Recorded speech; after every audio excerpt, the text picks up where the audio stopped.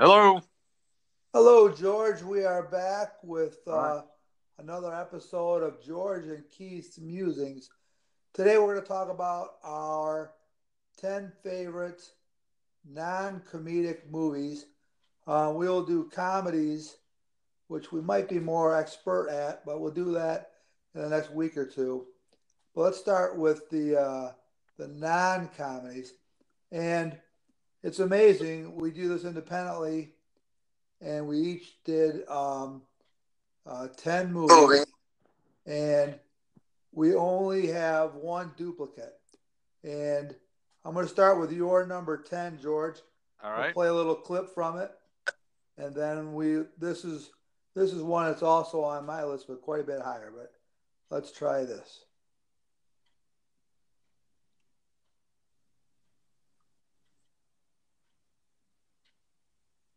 Help me, Clarence, please. I want to live again. I want to live again.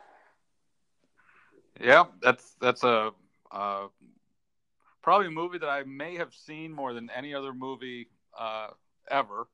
I watch it at least once a year, every December, of course. Uh, it's a Wonderful Life with Jimmy Stewart giving a fantastic performance, and I kind of look at this movie as a very Twilight Zone type approach to this telling of a story of a life well lived. Just a guy that all he wanted to do was kind of go out and explore the world, and but he his conscience got the better of him, and he kept having to make decisions that were the right decisions for him and for the people around him, and he got the ultimate reward at the end when he found how truly important and blessed he was to everyone in his life. Yep, and that movie, like I said, this is the only one we agreed on. That movie jumped all the way up to number three on my list. I mean, that's how much I love that movie. Makes me feel good all the time. Absolutely. Okay, here comes my number 10 movie. Uh, Perhaps a bit more obscure than that one.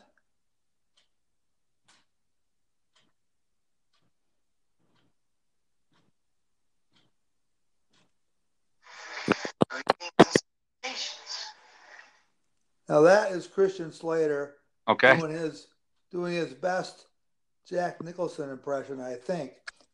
But the movie is Heather's, and that's probably not a well-known movie. That was released in 1989. Christian Slater was an unknown, um, and Winona Ryder starred in it. And it was kind of a high school clique movie, but it also was a precursor to the problems that we have in schools today, where you're not even surprised when you hear about a school shooting anymore. Yeah, with all the outsiders and that, and it was also a bit of a dark comedy too in a lot of ways. It was. That You could go comedy on it, but I think just because of all the death and everything, oh, very um, very we, dark, sure. we had to go that direction. Yeah. Um, so we will go to your number nine, and I think this is a pretty well known uh, drop for this movie, and I give it away right away. Yep. Of all the gin joints in all the towns in all the world, she walks into mine. Yeah, that there are so many quotes you could have picked from this movie. I think Casablanca maybe has the best collection of quotes in movie history. Uh, with that one and the beginning of a beautiful friendship, and we'll always have Paris, and the quotes go on and on. But it's a great movie just in the sense that it's one of the best love stories of all time, and it's this great story of self sacrifice. It came out during World War II at a time when uh, that whole generation was really sacrificing a lot to defeat the evil regimes of the world. So Casablanca I think was very timely for its time, uh, and but still just a wonderful movie. So just to understand, you are going to have some colorized movies on your list, right? Uh, I kind of think almost all the rest of them are. So Okay. yeah. I didn't know if it was supposed to be all black and white, and I missed that part of it. These are my favorite movies of the '40s. Isn't that the list we were doing? Yeah. Okay. Well, here comes my number. Here comes my number 9. It's a quick little drop. You're going to need a bigger boat. And that is Roy Scheider's line from Jaws. No explanation needed on the plot of that movie. I just know that movie came out like in 75, 76, 77, somewhere in there. And I saw that movie, so I was 12 or 13 years old when I saw that movie. And there is a scene when Richard Dreyfuss's character Hooper is diving into a boat that had been sunk supposedly by the shark, and there's a big rip in the hull of the boat, and he looks in there, and out floats this bloated body. And I'll tell you, I had never been more scared in my life than when I saw that scene. But everybody knows Jaws, and I think everybody can appreciate that. Yeah, very suspenseful movie, and it's really the movie that made Steven Spielberg a star. It was kind of the first, and it was also, I think, generally regarded as the first summer blockbuster ever. So okay, now I've got two of our 20 drops are probably the two best. Well, this one for sure, but two of my favorites. And so here's your number 8 movie. All right. I know what you're thinking. Did he fire 6 shots or only 5? Well, to tell you the truth, in all this excitement, I kind of lost track myself. But being this is a 44 Magnum, the most powerful handgun in the world, and would blow your head clean off, you've got to ask yourself one question: do I feel lucky? Well, do you, Buck? That is Clint, baby. Oh, well, do you, punk? Oh man, that I could listen to that over and over again. Yeah, Dirty Harry, and for my number 8, I include all the Dirty Harry movies on there just because each one of them at least had one great line in it, delivered in a way that only Clint Eastwood can deliver. He was one of the original kind of plays by his own set of the rules cop. He was, one of the original anti-heroes. He was always kind of disgusted with all the City Hall and all the red tape that he had to go through. He just wanted to go out and make the streets safe. And I think, so Dirty Harry, just a great movie. Yeah, I love Dirty Harry. I love all those movies. I love them all. Okay, this one here is a classic. No explanation needed. Yo, Adrian, it's me, Rocky. Could have gone a long ways on different clips on that one too. Okay. A good old American story of lifting yourself up from your bootstraps. Rocky got a chance to, he got his shot and didn't take advantage of it necessarily in Rocky 1, but he did in 2. And I even enjoyed Mr. T in 3, and then Drago in 4. I think those were all pretty good movies. I think when those Rocky movies, that's kind of when we were in college, and I think we probably saw those together when they first came out. I know Rocky 4 at least, and that kind of brought James Brown into our town as well. Oh, that's right. Living in America. Okay. Yeah. Okay. So your number 7. This is my only drop that doesn't include any words, but I think you'll recognize it.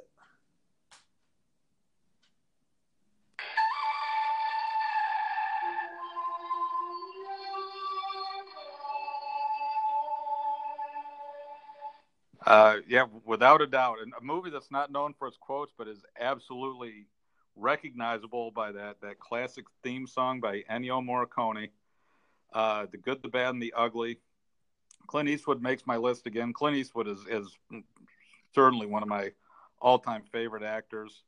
Back-to-back Clint, yeah. Back-to-back Clint, but it's just a great tense movie. A lot of really good editing, and they moved the music into it works so well. The final scene with the Mexican showdown, with Clint and Lee Van Cleef and Eli Wallach is it's cinematic gold. So that's my 7. Okay, my number 7 might require a little bit of explanation too. It's not that popular, but for whatever reason, this movie is just got me, and it's just one of my all-time favorites. And I'll play the drop first.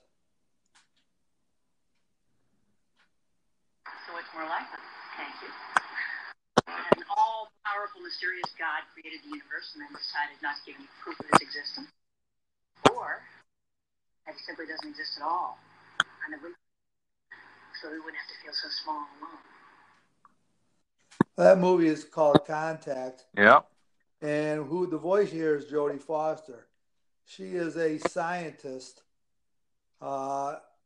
Obviously doesn't believe in a greater power like a god, and she's talking to Matthew McConaughey, who in this movie is I'm not sure what his denomination is, but he's definitely a man of God, a pastor, and it's the age-old question is, do you have faith in science or do you have faith in God?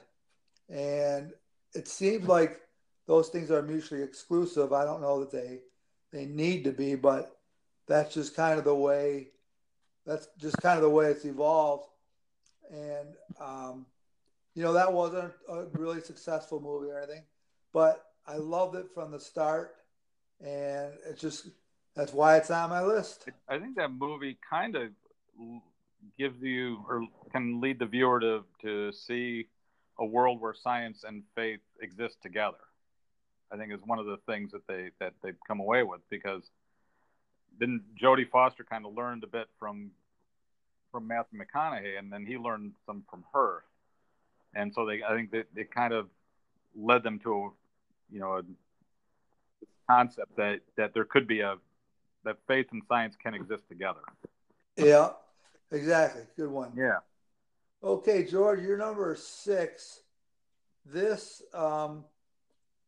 line, I don't care who you are, you know exactly what it's from.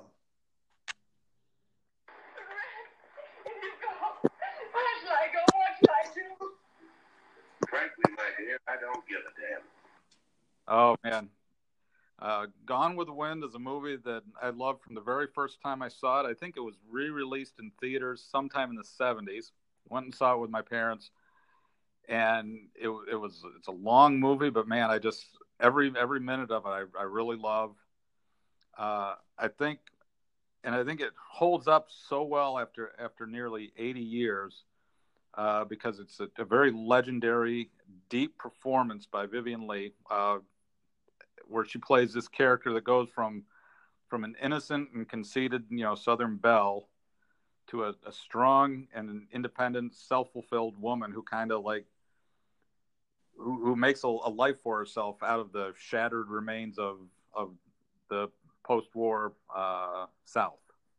So largely for Vivien Leigh, but also for some great quotes and some great cinematography. So I can watch that movie any day. Well, I think that's a word. Everybody knows that movie. Oh, sure. So when you get that kind of universal appeal, you're really doing something, I think.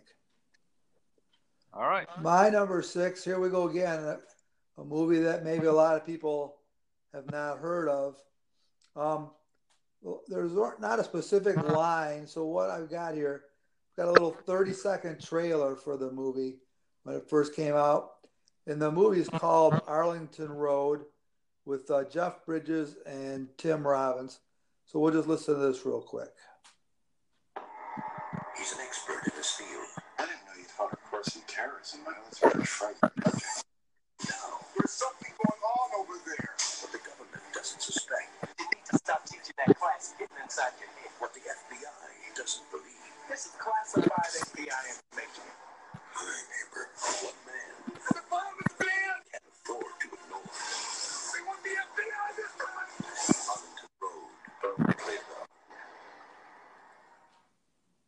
So, Okay. that's here we go again. That's kind of another precursor to something that we unfortunately face quite a bit now. And that is domestic terrorism. Now that movie was released in 1999, so we had Oklahoma City, so we had a little taste of terrorism inside our own borders. Yep. But this movie I just love because you know who the bad guy is and you know who the good guy is, but you really don't know how it's going to turn out, and you really have to ride it out. Yeah. And I just think I just love that movie, and it's really obscure, so I highly recommend for all the people who haven't seen that, see that movie. And I did watch it on your recommendation, and I did enjoy it. It had a great ending, but don't want to give anything away for it. But It did have a very good suspenseful ending. Yep, it did. Okay, Georgie, you're number 5. This is the line I always remember from the movie. It's very short, but it was just the one I remember. Who are those guys? Oh man, that's an oft-repeated line that Butch Cassidy and the Sundance Kid say to each other as they're being chased across the Old West. They're on the run from bounty hunters, and and there's a lot of great lines in that movie. A lot of great chemistry between Paul Newman and Robert Redford. I think probably certainly one of the most memorable scenes is when they're up on the rocks and they're getting cornered by the posse that's chasing them, and Sundance Kid wants to fight him out, and Butch says, "No, we'll jump," and they'll jump down this 100-foot drop into this river, and and Sundance doesn't want to, but they end up jumping anyways. But the reason Sundance didn't want to is because he said he couldn't swim, which caused Butch to laugh and say, "You idiot! The fall's going to kill you." Right. But just a great buddy movie. It's not so much a. It really, there are a lot of funny parts in the movie. Just with the great chemistry and a great ending too. Now, was that Newman and their first? Newman and Redford, was that their first movie together? Or no? That was the first one they did. It came out in like 68 or 69. Initially, I think it was supposed to be Steve McQueen and Paul Newman, but they couldn't argue over who got top billing, so Steve McQueen left and Robert Redford came on. And the great thing it was too, because the two of them they really lit up the screen. It worked out great. Yeah, absolutely. Okay, on to my number 5. I'll just play it and then explain it. But I think most people have heard of this movie. I am Gunnery Sergeant Hartman, your senior drill instructor. From now on, you will speak only when spoken to. And the first and last words out of your filthy sewers will be sir. Do you maggots understand that? Yes, sir. Bullshit, I can't hear you. Sound off like you got a pair. And that is R. Lee Ermey in Full Metal Jacket, the meanest drill instructor you're ever going to come across. It's a Vietnam-era movie, and the entire first half is about boot camp, and especially how hard Sergeant Hartman is on one of the privates that he has labeled as Gomer Pyle. Yep. And in the middle of the movie, there's a pretty dramatic scene. I'm not going to spill the beans on that. And then it goes into the second half where they're actually serving in Vietnam. And it's kind of, the second half really pulls down the first half, I think. But that first hour of that movie is excellent. And Ermey, who plays the drill sergeant, comes by it honestly as he was a Marine for 11 years, I believe. Yeah. So he knew what he was talking about. Yeah, I think as I recall, he was just like a production consultant for the movie, and then when they kind of determined that he kind of played the role better than the actor they had playing the drill sergeant, they just fired the actor and brought him on to actually play the role. Well, I did not know that. Yeah. So thanks for researching my movies. just trying to be helpful. All right, number 4 on your list. Didn't have a definitive clip, but this is a pretty good one. I especially love the actor's line at the very end. Okay. You take a standard issue GI sock, cram it with as much Comp B as it can hold, rig up a simple fuse, and you coat the whole thing with axle grease. That way when you throw it, it should stick. The bomb that sticks is a sticky bomb.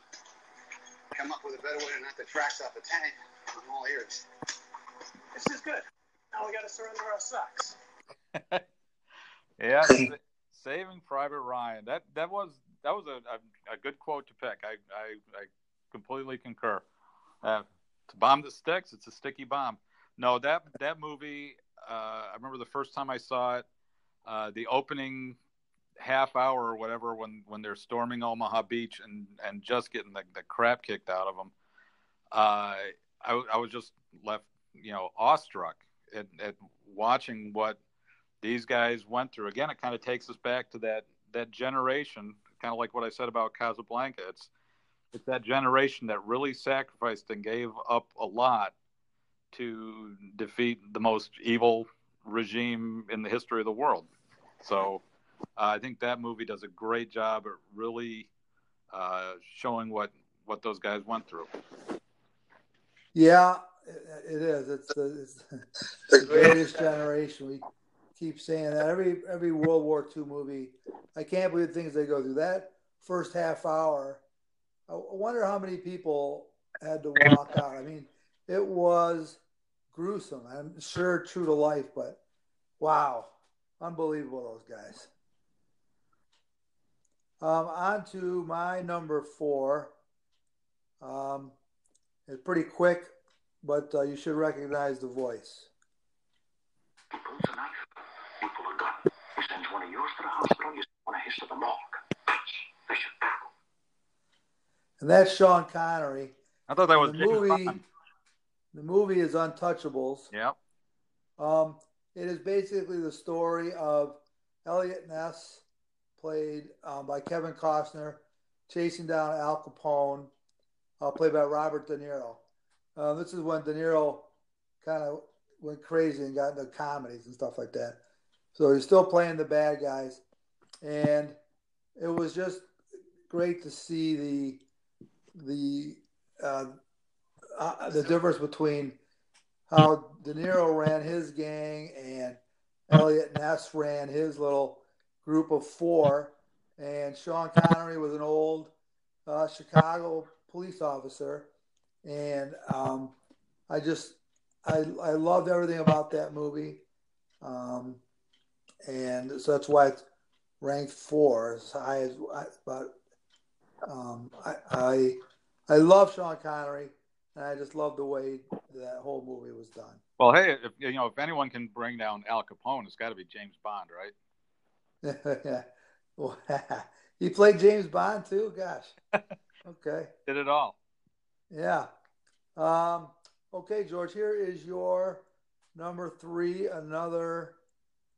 This is kind of a more obscure line, but it leads to like one of the most important scenes in the movie.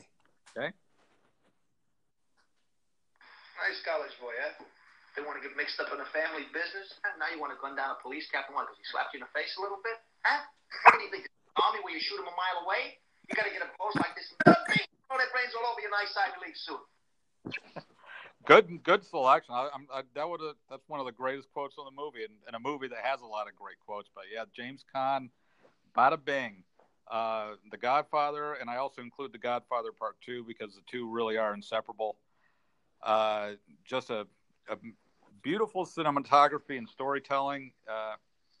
It's kind of the story of what really is the all-American dream. It's about a family that comes to this country in poverty, and they build a family empire. Okay, so granted, it was a crime syndicate they built, but it was still, in a way, you can think of it as the American dream.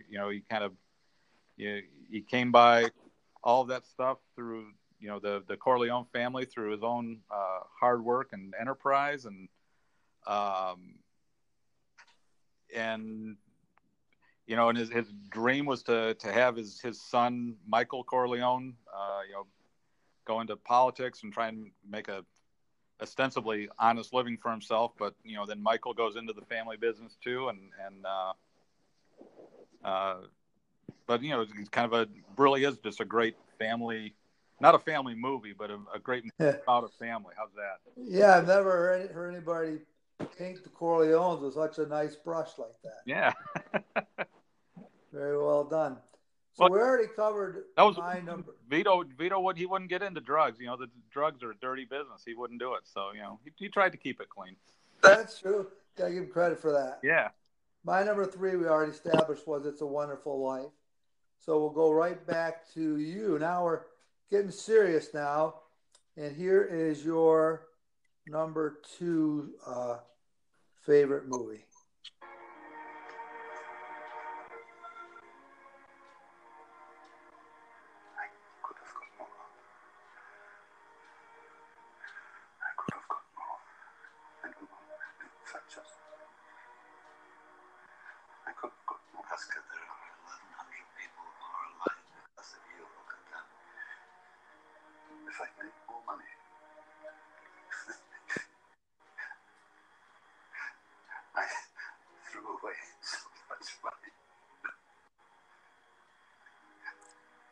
You have no idea. If I just generations because of what you did. I didn't do enough. You did something.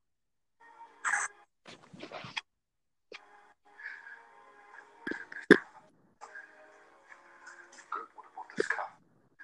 Why did I keep the car? 10 people right there. 10 people.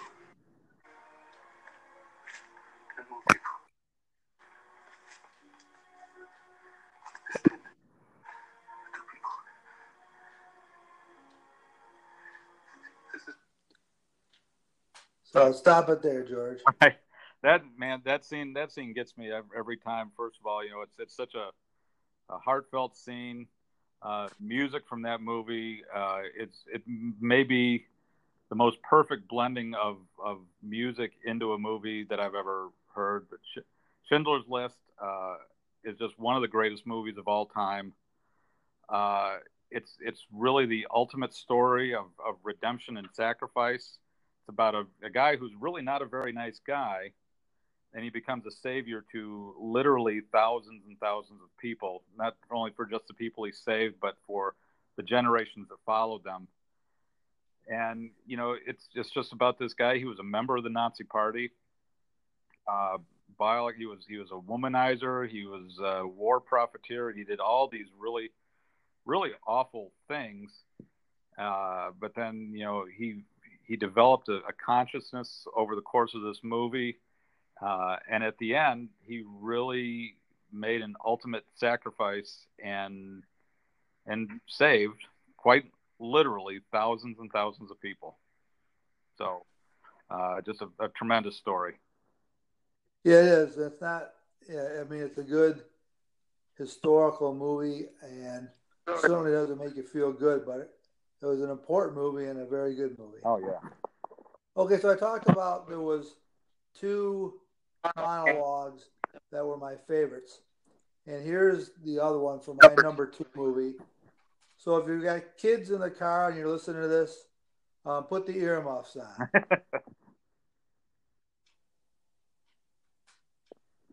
I'm funny how? I mean, funny like I'm a clown. I amuse you.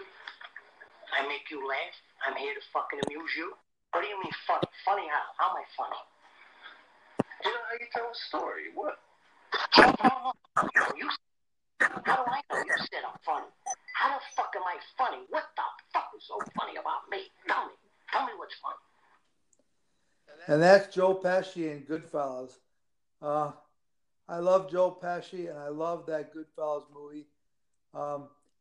He is talking to Ray Liotta, who's playing the character of Henry Hill, which is a true story. Henry Hill turned squealer on the mob, and he's still alive. I think he lives in Arizona, but I don't know if anybody's supposed to know that. Great, you just away. But I've blown it for now. But I love that movie. Just a lot of characters, and just how the mob just kind of did whatever they wanted to do, and I like that movie. I like that movie from the first time I ever saw it. I like the scene when they're in the prison, and the guy in the prison, but he's like cooking dinner, and he's got making spaghetti and exactly. They just got everything. Yeah, they get anything they wanted. Any best food doesn't matter. Yeah. Prison life. Okay, now we're up to number 1, and this is kind of a short little drop, Jordan, but this is the one that I think you wanted to hear. And then you got some splaining to do on this movie, because I before you gave me this list, I had never seen it, and I don't know if a lot of people have, but you can tell us what it means to you. All right. What are you doing? We don't stop here.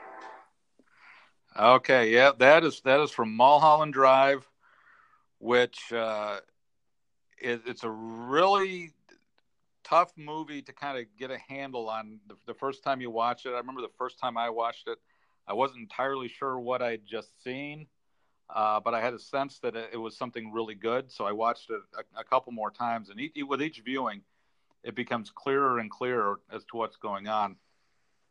But it's really what it is it's kind of the story of this young girl who goes to Hollywood with all these dreams of becoming a big star, and she just kind of gets ground up into the whole Hollywood machine.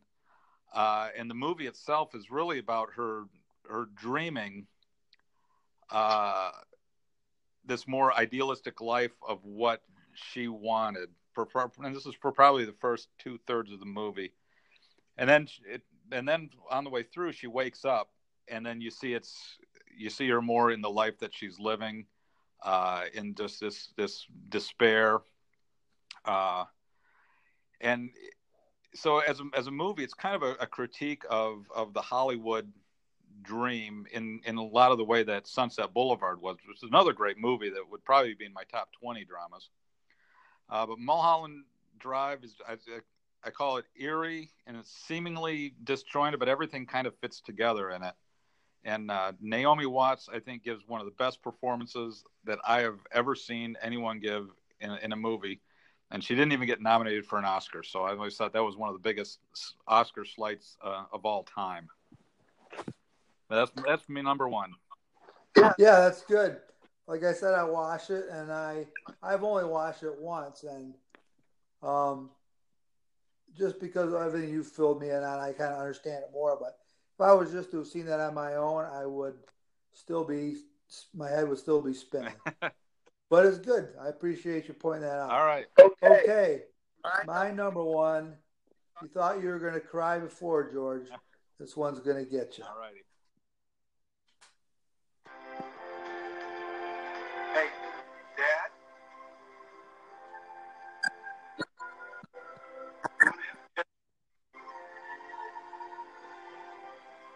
I'd like that.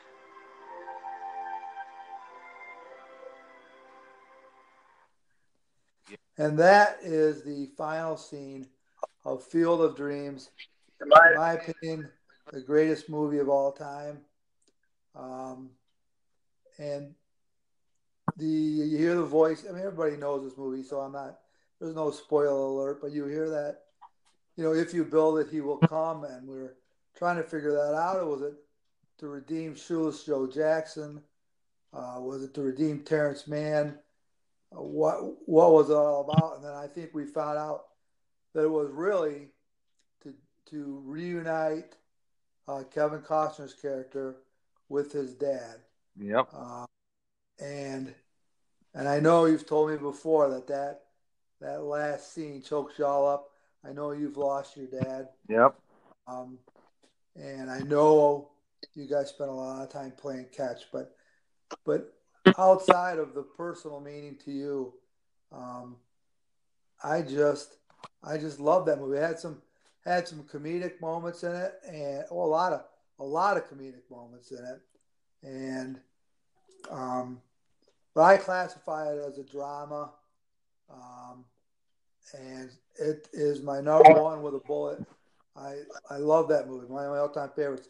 I even made the trip out to Dyersville, Iowa, and I saw the actual field and the house where all that was filmed.